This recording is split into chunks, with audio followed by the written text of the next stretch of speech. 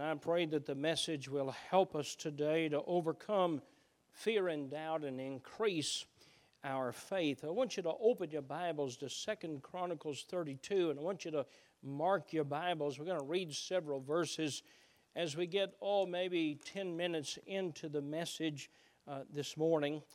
This is an interesting time in America. We are anticipating and wondering what's going to happen in our country January 5th in Georgia, and then January 6th in D.C. I believe today is a most important day as God's people gather around the nation and around the world to worship the God of heaven. I believe it's important. Now, I'm starting early this morning, but I'll make up for it. I'm starting early by design. I'm going to preach the full 35 minutes this morning. And here's the message: will we repeat the history? Will we repeat the history of our faith in God? Heavenly Father, I pray that you'd bless the preaching of your word. Perhaps this is not a typical Sunday morning message, but it is the need of the hour in our nation. Lord, certainly evil and wrong is always working to advance the cause. And Lord, evil, like a disease, multiplies quickly if it's not dealt with. And I pray that today you would increase not only our faith in you, but help us to be determined to spend more time in prayer and worshiping the God who's in control of all things. Help our thinking today to be with the story and the truth of the Word of God, and especially of how it applies to our life and to our nation this morning. In Jesus' name I pray, amen. It is more than a cliche that you hear. Those who do not know history are bound to repeat it. And this morning I want us to not just think about that, those who don't know history, but those who do know history. Will we repeat our faith in God? One of the interesting stories in the Bible is a time of war and battle in the Word of God during the days of Hezekiah, who was the king of Judah. Without doubt, it was a time of faith in God, and when that faith in God won over the power of evil men. History, as the book of 2 Chronicles is a history book, it records the power and strength of the Assyrian army. The Assyrian army under the authority and a king of a mighty world empire. And what began as a regional power at this time had grown into a world empire, and their army was powerful and ruthless. They showed no pity on any people or on any places. The nation of Israel at this time in history had been divided. It was divided because Rehoboam sought to raise the taxes of the people even more than they had been, and there was a revolt of the people, and the nation divided. And while we may see it as a revolt and a division because of a raise in taxes, the bottom line reason was the northern part of Israel had left their worship of God and they had gone into idolatry. I want to repeat a statement I made in Sunday school. Idolatry is not the bowing down and worshiping of something that is plastic or metal or a stone. Idolatry is anything that keeps us from worshiping God. You understand, God is our creator. He is a jealous God. He doesn't want anything to come between our worship of Him. He desires you to worship Him. He desires you to praise Him with your life. He is pleased by your presence in His house this morning, and in He's pleased in your presence in recognizing God as the ruler of the world. The nation had been divided, and so Assyria, as they were conquering the world, they had already taken the northern kingdom, the northern half of Israel. Judah is left in the south. Now, may I say, as I look through history and especially in the Word of God, God blessed any people who would trust in Him. God blessed any people who would trust in Him, who would praise Him and would serve Him, not only with their lips, but with their lives. And that at this time in history, Hezekiah, the king of Judah, is a God-fearing and a God-honoring man and leader. The Lord blessed Hezekiah with wisdom beyond the average, and Judah enjoyed the blessings of the Lord, even though much of the world had suffered from the ruthless army of the Assyrians. It was during his reign, Hezekiah, that the king of Assyria declared war not only on the northern kingdom, but he had also declared war on Judah. Hezekiah the king got word. He knew that the king of Assyria and his army was on the march toward the southern part of Jerusalem, the little nation of Judah. Now, it's very interesting to me to note the attitude and behavior of the Assyrian king. His name is Sennacherib, toward Hezekiah and the people of God. Hear what I'm about to tell you. Sennacherib, though he was a wicked man, he knew that Judah believed in and trusted in God.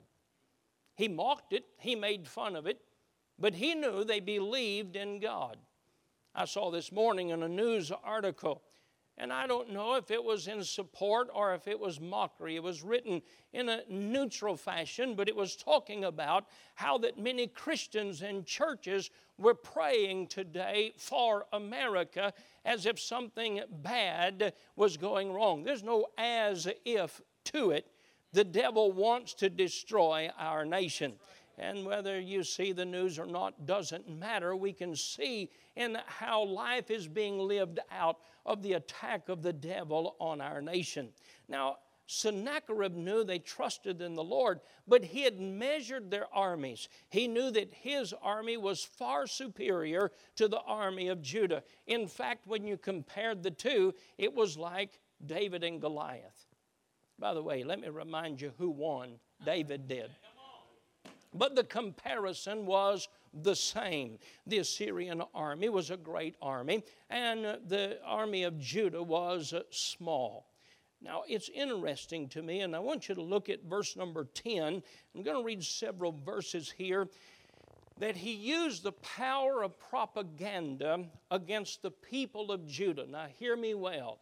He used the power of propaganda. Now, the reason that gets my attention is the use of the devil's use of propaganda in our world today. There's nothing in the news that would cause you to have faith in God. There's nothing reported that would cause you to trust in Him, but everything reported is to get you to trust in what seems to be the strongest man or the strongest movement in America. And he wanted to destroy the faith of God's people. And so let's tune in to CNN here for a few minutes and see what's going on. 2 Chronicles 32:10. Then saith Sennacherib, king of Assyria, wherein do ye trust that ye abide in the siege in Jerusalem? Doth not Hezekiah persuade you to give over yourselves to die by famine and thirst? Now, Hezekiah wasn't telling them to die by famine and thirst. He was telling them to trust in God instead of government. Now, they said if you don't trust in government, you're going to die by thirst or famine. And Hezekiah said, I've read about famine before. Those that trust in government die by famine and sword, and those that trust in God, He takes care of them. But this is the wording, the wordsmiths of the propaganda machine. Notice what he says here. And he also says, the Lord our God shall deliver us out of the hand of the king of Assyria. Hath not the same Hezekiah taken away his high places and his altars, and commanded Judah and Jerusalem, saying, Ye shall worship before one altar, and burn incense upon it? Now here's what he's saying. You folks know that Hezekiah got rid of all of the gods. And what he's telling you is there's just one God. And everybody ought to worship that one God. And I agree with Hezekiah. Now, he said he took away what you like.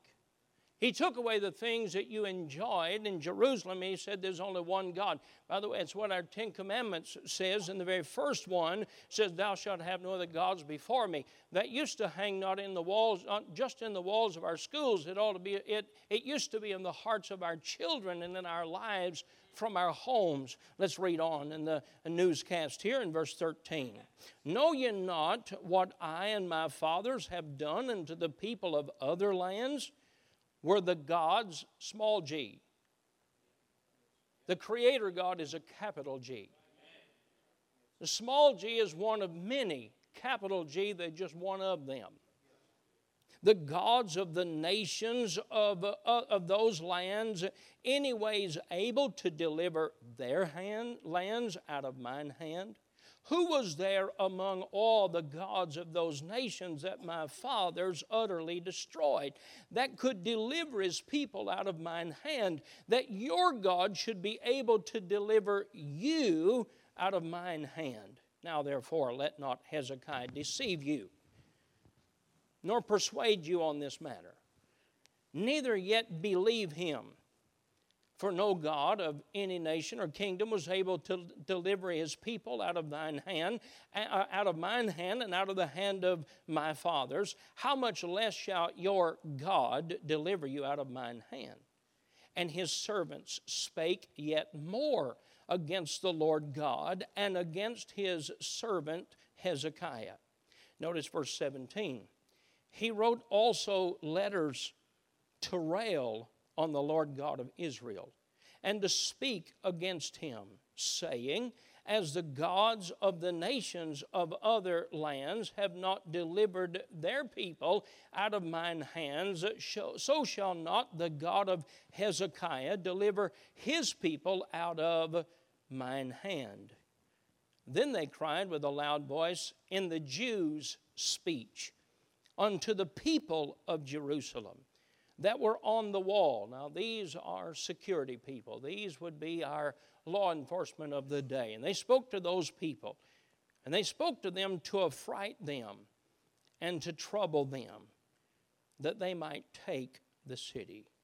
And they spake against the God of Jerusalem, as against the gods of the people of the earth, which were the work of the hands of man. It's interesting to note that the Bible gives such a plain statement and a powerful response to the propaganda of Sennacherib when he says in verse number 20, and for this cause Hezekiah the king and the prophet Isaiah the son of Amos prayed and cried to heaven.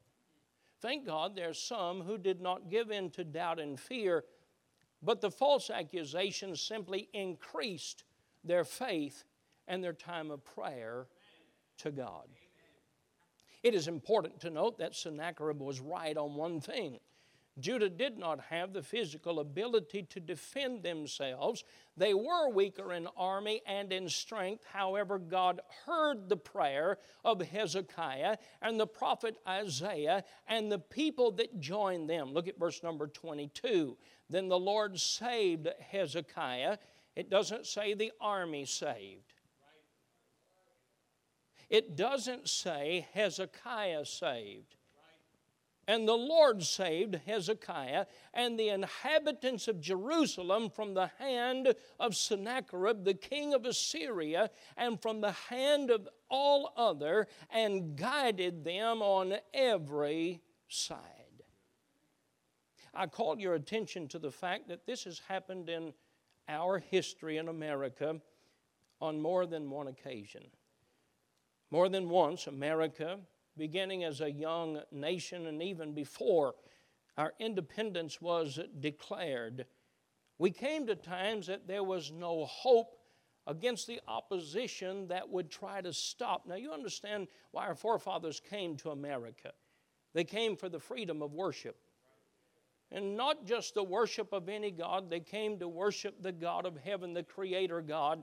And you can read in their documents, you can read in the Mayflower Compact and many others, that they came to worship the God of heaven. That's why they came. They came to do what we're doing right now.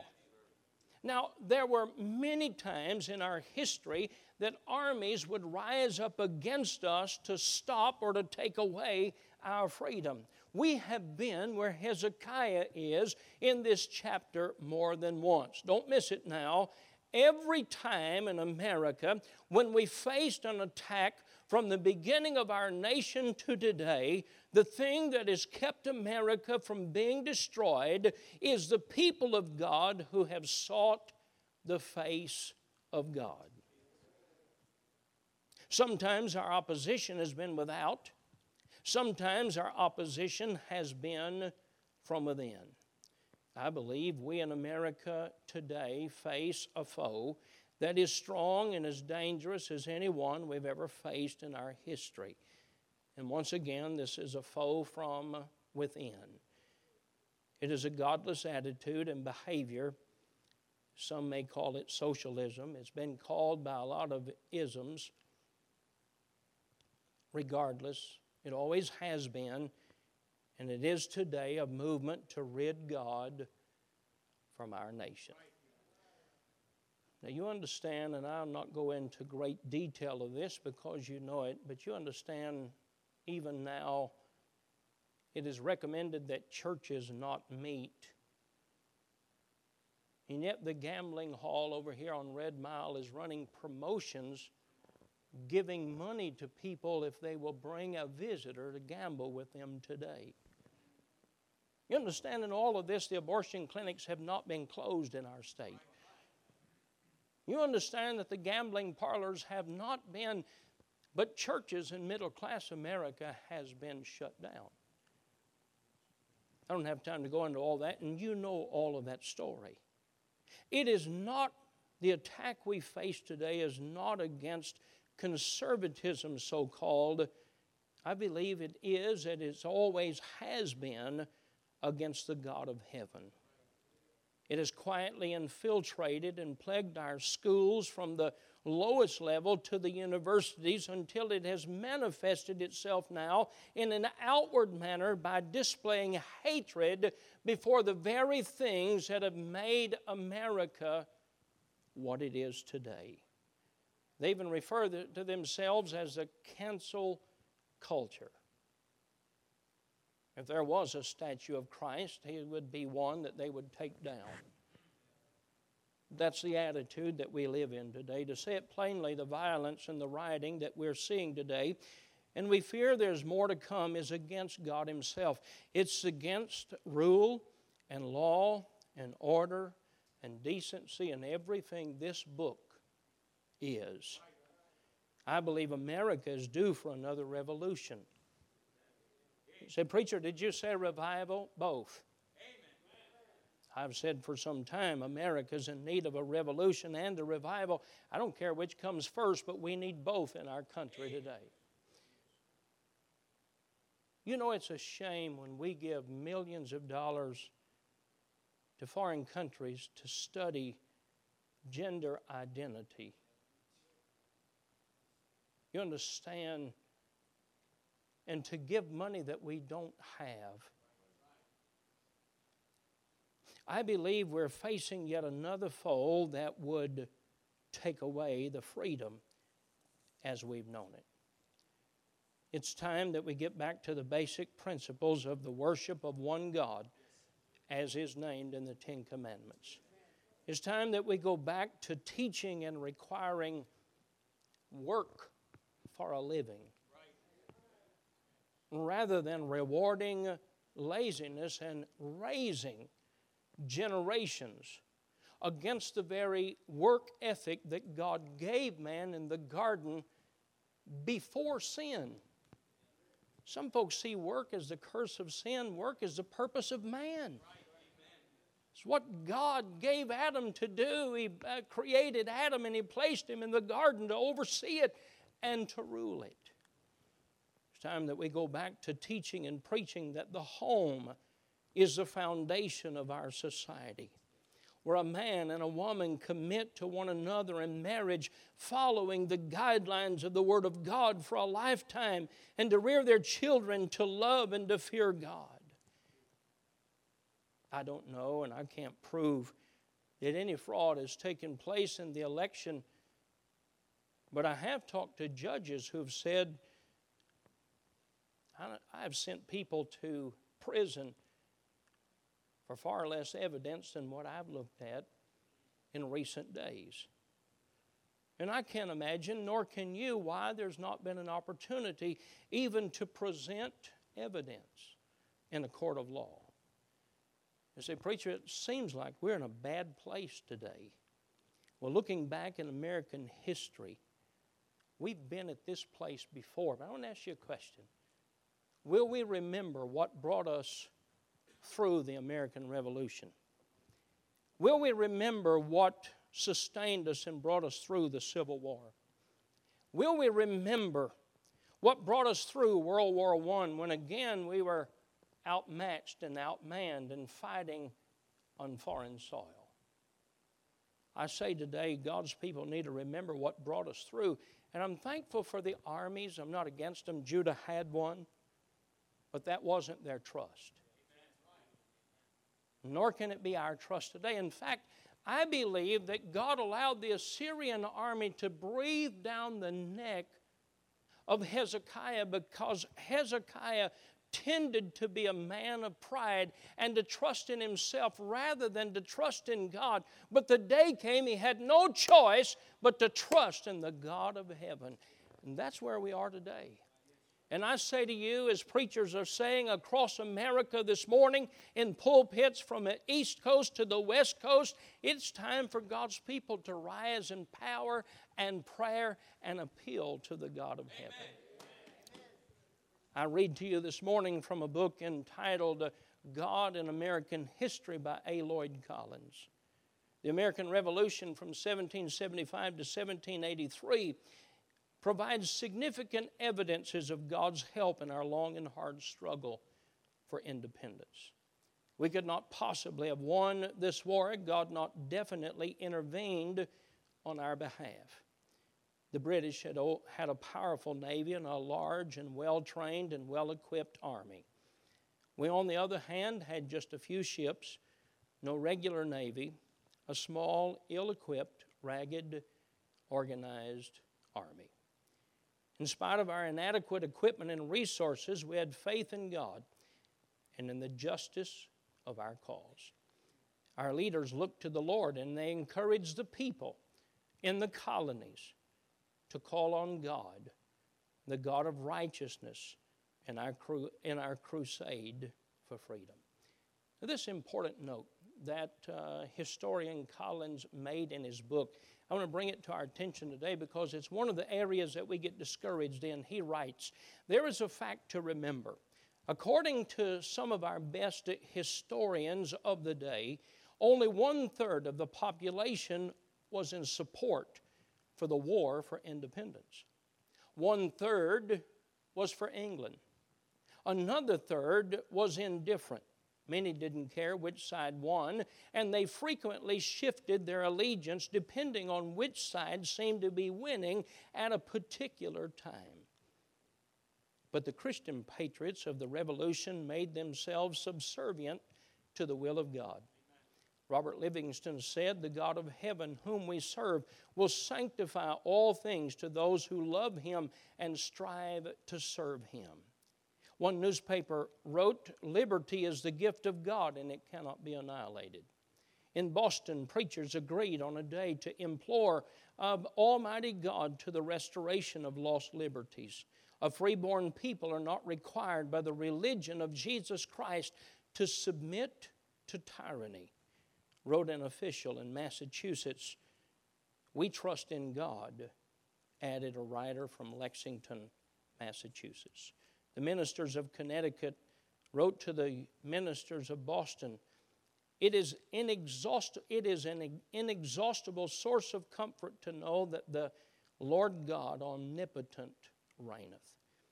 Benjamin Franklin told the people of Massachusetts, Your chief dependence must be on your own virtue of unanimity, which under God will bring you through all difficulties. A preacher stood before a New England militia and he told them, God Himself is with us for our captain. As the drums were played, young volunteers painted with golden letters a motto, God who brought our fathers will sustain the sons. One of the prayers that was prayed in 1774 in Carpenter's Hall in Philadelphia, Pennsylvania, the chaplain prayed this prayer, and I read a part of it. O Lord, our heavenly Father, high and mighty King of kings, Lord of lords, who dost from thy throne behold all the dwellers on the earth, and reignest with power supreme in governments. Look down in mercy, we beseech thee, upon these American states who have fled to thee from the rod of the oppressor and thrown themselves upon thy gracious protection, desiring henceforth to be dependent only upon thee. Let me pause here and say, do you understand? Do you understand that there were folks in England who were burned at the stake because they translated the Bible into English so the common man could read the Scripture? The rod of the oppressor, they were talking of those in England that required the state religion to be the only religion, not giving folks freedom to worship the God of heaven and the author of this book. That's what he's talking about. He's not talking about a political movement. He's talking about a freedom of worship, a freedom of serving God. He prayed, to thee have we appealed for the righteousness of our cause. To thee do we now look for that countenance and support which thou alone can give. Take them, therefore, Heavenly Father, under thy nurturing care. Give them wisdom and counsel and valor in the field. Defeat the malicious designs of our cruel adversaries. Be thou present, O Lord of wisdom, and direct the counsel of the honorable assembly. Enable them to settle things upon the best and surest foundation, that the scene of blood may speedily be closed, that order, harmony, and peace may effectually be restored, and truth and justice, religion and piety prevail and flourish among thy people. You understand this morning that if we're not careful, we will trust in the power of a military. We'll trust in the might and the strength of who America has been. But I tell you, friend, America has been no stronger than the days it has totally depended on the God of heaven. You say, but preacher, what can we do among so many? Hezekiah and Isaiah and a handful of people made a difference in the days of Sennacherib's attack on Judah. And I believe there's enough here today, and there are enough those that are watching and those that are being called to prayer across America, that we can persuade the mighty hand of God to move on the behalf of righteousness and freedom. And as we face yet another threat to our liberty and freedom today, we must remember what's brought us through times like this before. I call on you today to join me in prayer for America. I call on those of you who are watching this sermon to join me in prayer for our nation. You understand that our enemy is subtle and they can speak in the language of a Christian. I'll say it again. You understand that the enemy is subtle and they can speak in the language of a Christian, as Sennacherib's men learned to speak in the language of the Jews. The enemy is strong and bold. The enemy is wily, and yet our enemy can be defeated again if God's people will call out to Him with a clean heart and a heart of faith. You say, preacher, do you believe Christians ought to love their nation? I believe it with all my heart. It was God who said, blessed is the nation whose God is the Lord. And my heart's desire is not to ask God to bless sinfulness, but to ask God's people to be a righteous remnant, to appeal to the righteous God of heaven, and that He would hear our prayers. I don't know about you, but I want my children and grandchildren to have the freedom that you and I have enjoyed. It's sad to me to already hear one of the first statements is to say, and we will restore the right of and I don't remember what word they use, but whichever restroom or bathroom one wants to use. Already talking about the wicked immorality and a defiance of God of heaven. You and I can make a difference. Amen. And we should. Now, before I close, I want to say this morning, if you do not know Christ as your Savior, you ought to trust Christ as your Savior today. You ought to be a part of God's people. You ought to trust Christ that your sins may be forgiven and the penalty of death and hell can be removed, and you can receive the eternal life, which is the gift of God. I trust that you will. If you're a child of God, you're out of the will of God, there's never been a time that you're needed like today to be in the will of God. Stand with me if you will. We have folks here this morning that have already been saved and they're going to follow the Lord in believer's baptism. I want you to step out of your seat and come on forward right now, and let's prepare. Already, Brother Marco has trusted Christ as Savior, and he's going to follow the Lord in baptism. I believe there are others.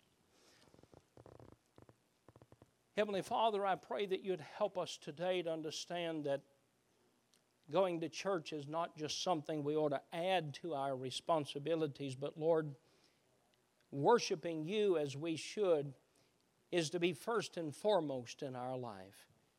And Lord, as prayers have been made from the church house to government buildings to battlefields, you have heard the prayers of your people. And we ask today that you hear our prayer. And I pray, Lord, that you would move on behalf of your people and give us your will in our nation. Our heads are bowed, our eyes are closed. In just a moment, he's going to sing the invitation song. I would ask you to join me in prayer this morning for our nation, and whether you would pray in your seat or come and gather around this altar, I would ask you to join me in prayer and ask God to please extend the freedom of our nation.